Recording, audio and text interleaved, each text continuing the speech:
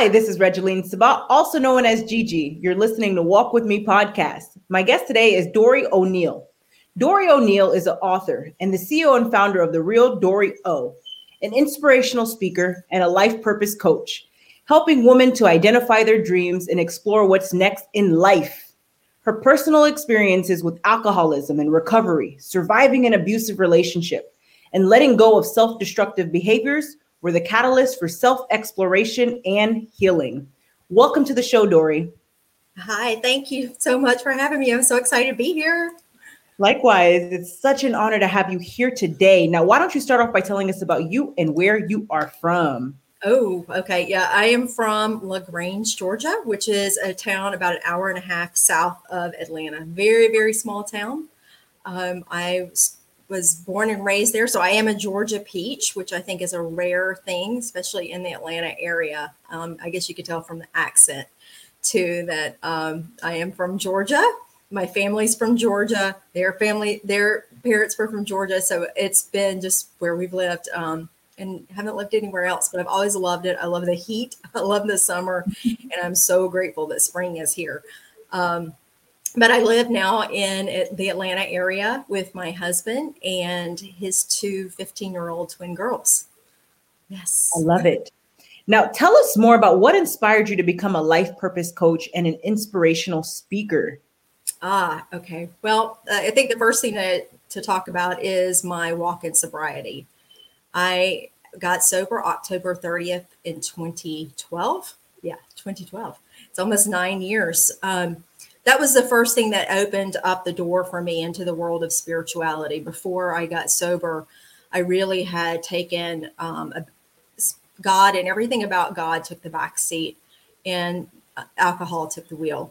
So I really was very, very lost. And so as I started to get sober and AA introduced me to the God of my understanding, I started to really, really delve into the spiritual aspect of my life. And what that's done for me is it's opened up so many doors and created what I like to call magic in my life. And I've started to realize that, I have a deeper purpose and a deeper meaning in this life. And I really needed to explore what that is.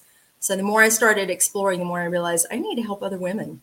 I need to help other women that are in the same boat that I was in. Either they're coming out of an addiction, out of an abusive relationship, or maybe everything is perfect and they're just not happy.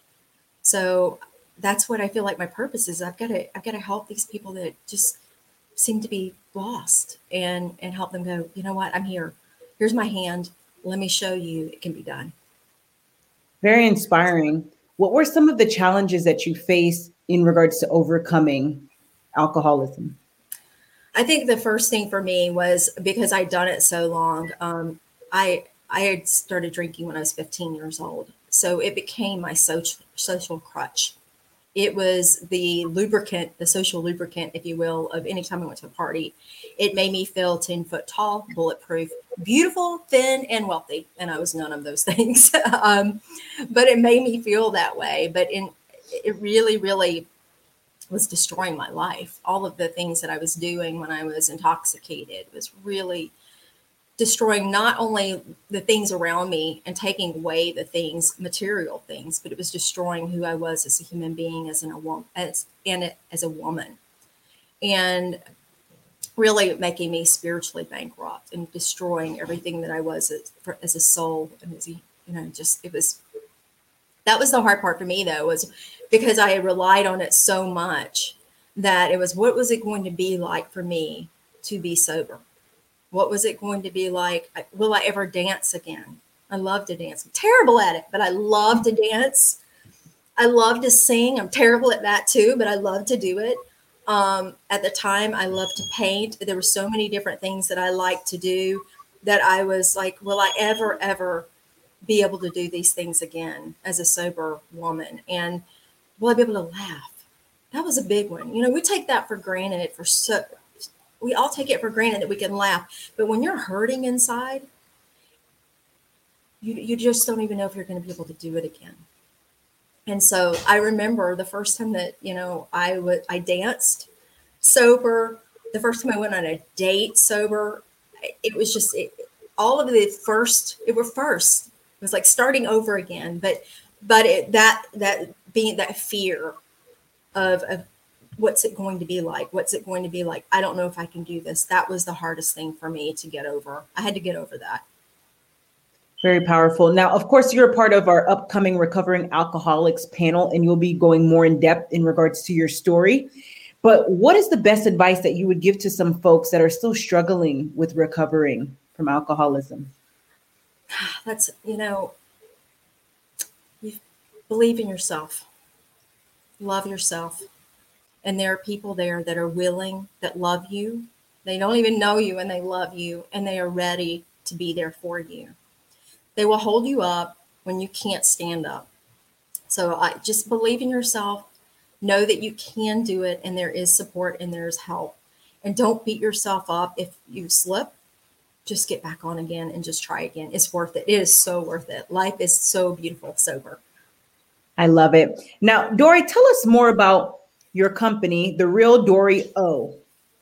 The Real Dory O. I had somebody ask me once, The Real Dory O?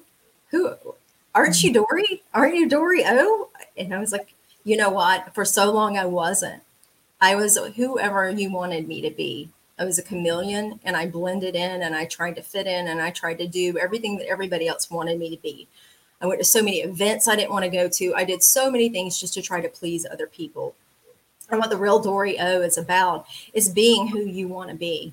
I always have this fun thing that I always say to my family, let your freak flag fly. Let it go. Be you. Life is so much better when you're not trying to please other people and be who you think they want to be. Take the mask off. It's exhausting. Take it off and be who you want to be. And so that's where the Real Dory O came from was, you know what, I'm finally stepping into who I really am. And I'm really starting to appreciate who she is. I love it. Take the mask off and be who you want to be. Yes. Very powerful. I love it. Now, tell us more about your upcoming book that will be releasing soon, Daring You. Yeah. So I have it's funny because I've been trying to write this book for a year and a half, and I was stalled. And I've had this evolution, and the book is just now starting to get legs again, and it's really starting to run. I've got a beautiful friend who helps people write books, by the way, that's helping me to do this, and she's kind of kicking my butt in gear. But what started with what the title came from was Facebook. Someone said, "What's your 2021 word of the year that starts with your first name?" And mine was daring. I mean, it just came daring. You know what? Because I dare you. I dare you to be you. I dare you to love you. And, when you were little, we used to always say things like, I triple dog dare you. I triple dog dare you to love you. And so that's what the book is going to be about, is just ways to be daring. It's going to talk about being sober, getting sober, and daring myself to move forward and get sober, daring myself to make friends when I was never friends with women before. All of these different things that I stepped on the edge and said, I'm going to do this. I'm going to do this. And I did it. And it was well worth it. Now, you mention alcoholism quite often, and of course, you recovered from that. Was there something that led you to become an alcoholic?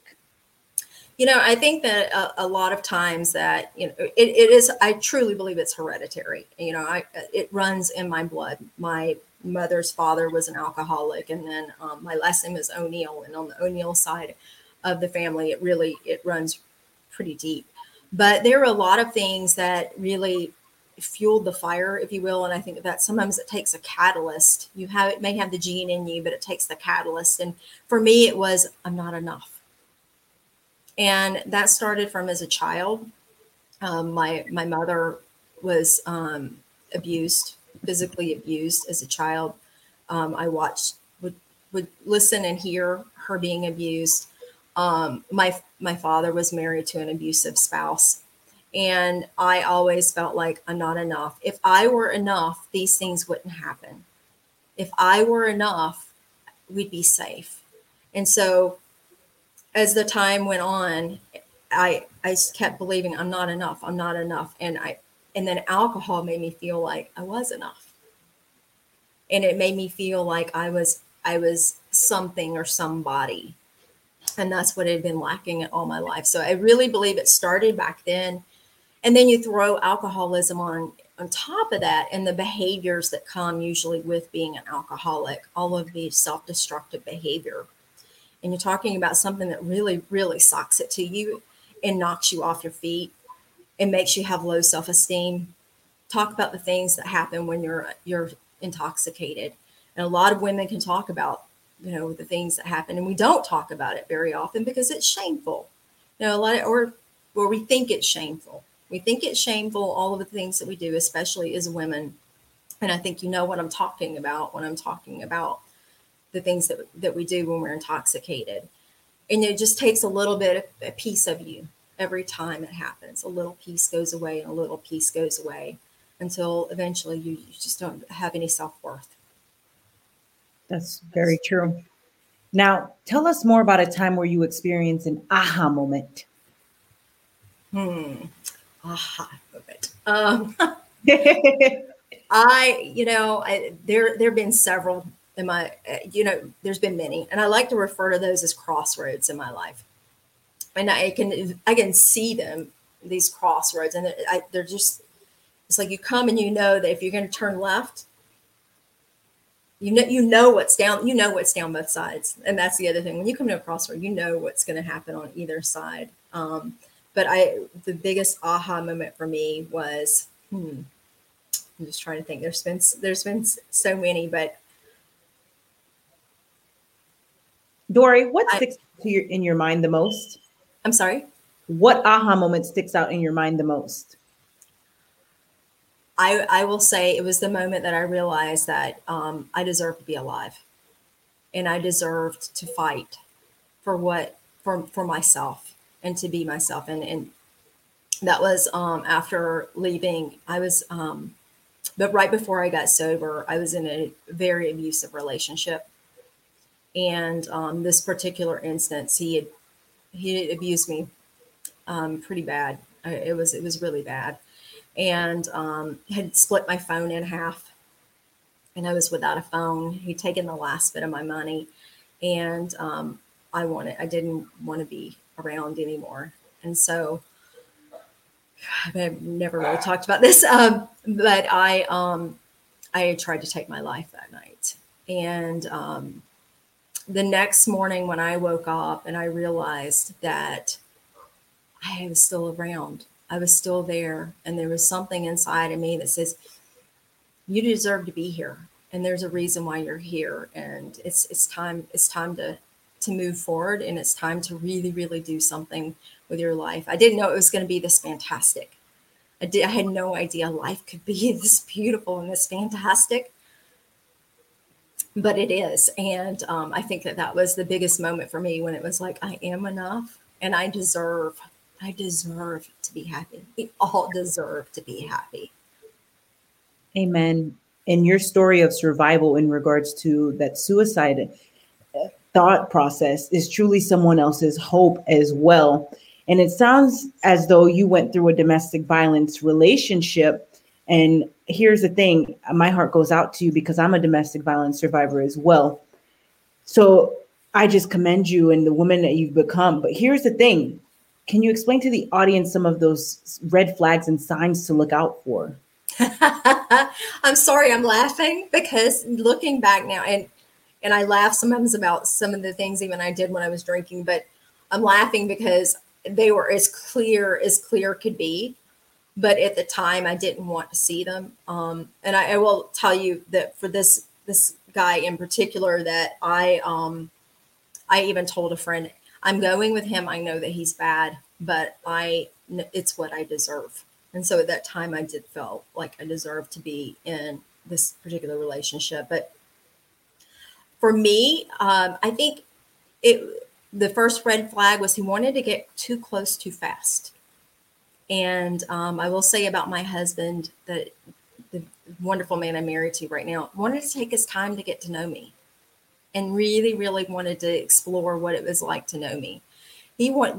the guy that I was with wanted it to move in literally too fast, but moved in fast, started isolating me from other people, started making me feel like I was not worthy, and would always say things to me that were hurtful and controlling. And the first time he hit me, he told me I deserved it.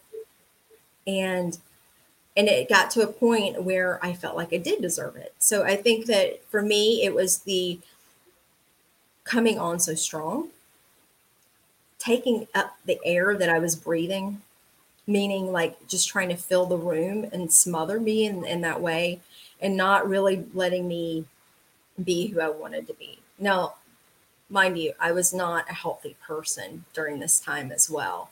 So for me, that was the other piece of this that I think that goes a lot that we don't talk about with women alcoholics, especially, that the relationships they get into, I don't say as a side effect of alcohol, but maybe as a result of, or which one comes first, I don't know. But we tend to get into bad relationships because of our alcoholism, because of the shame, because of the things that we do when we're drinking, but also because of the way that alcohol destroys our lives and brings, like I mentioned before, makes you so spiritually bankrupt. You feel like that when someone pays you attention like that and comes on strong like that, it feels like, this is the person who's supposed to be here for me at this time, and you accept it. That was the big thing for me too, is I accepted that was okay behavior because I was an alcoholic. And regardless if I'm drinking or not drinking, that is never okay. Never. That's right. And that's a great point that you raise in regards to alcoholism, possibly correlating with abuse as well. So great point. Thank you for raising awareness about that. Now, Dory, what is the best advice to the audience for walking with purpose and living a life of happiness? Well, first of all, find what makes you happy. And if it's dancing in the kitchen, which my husband and I love to do, but it embarrasses his teenage daughters so much, which makes it even better. But find little things, little nuggets of things that make you happy in the day. You know, what is it that makes you happy? I sometimes, when I'm in my office working, I'll turn on one of my favorite songs. I'll get up. I actually have a belly dance scarf. I'll put it on and I'll dance around my office, if you can picture that. Let your freak flag fly. Find out what makes you extraordinary, extra, and do it. Just do it. You find out when you are daring and you step on the edge and you do something that you're like, you know, I think that'd be really cool. Just do it. Do it. It's so much fun. And what you'll find is that it raises that vibration and that happiness. And next thing you know, you're feeling happiness. And then the next thing you know, you're feeling joy and bliss and love. And everything is just really, it knocks your socks off. So yeah, find what makes you happy and do it. And do it. I love it. Now, Dory, thank you for being a guest on Walk With Me podcast. Where can the audience find you?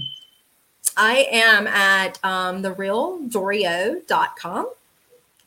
And you can also find me on Facebook, The Real Dorio, and on Instagram. And you can also reach me. My email address is therealdory@gmail.com. Ladies and gentlemen, make sure to check out Dory on all of her social media sites and also at www.therealdorio.com. And that's DOREEO. And Dory, thank you again for being a guest on Walk With Me podcast. Gigi, thank you so much. It's been it's been awesome. This has been incredible. Thank you. You're wonderful. You're welcome. Likewise.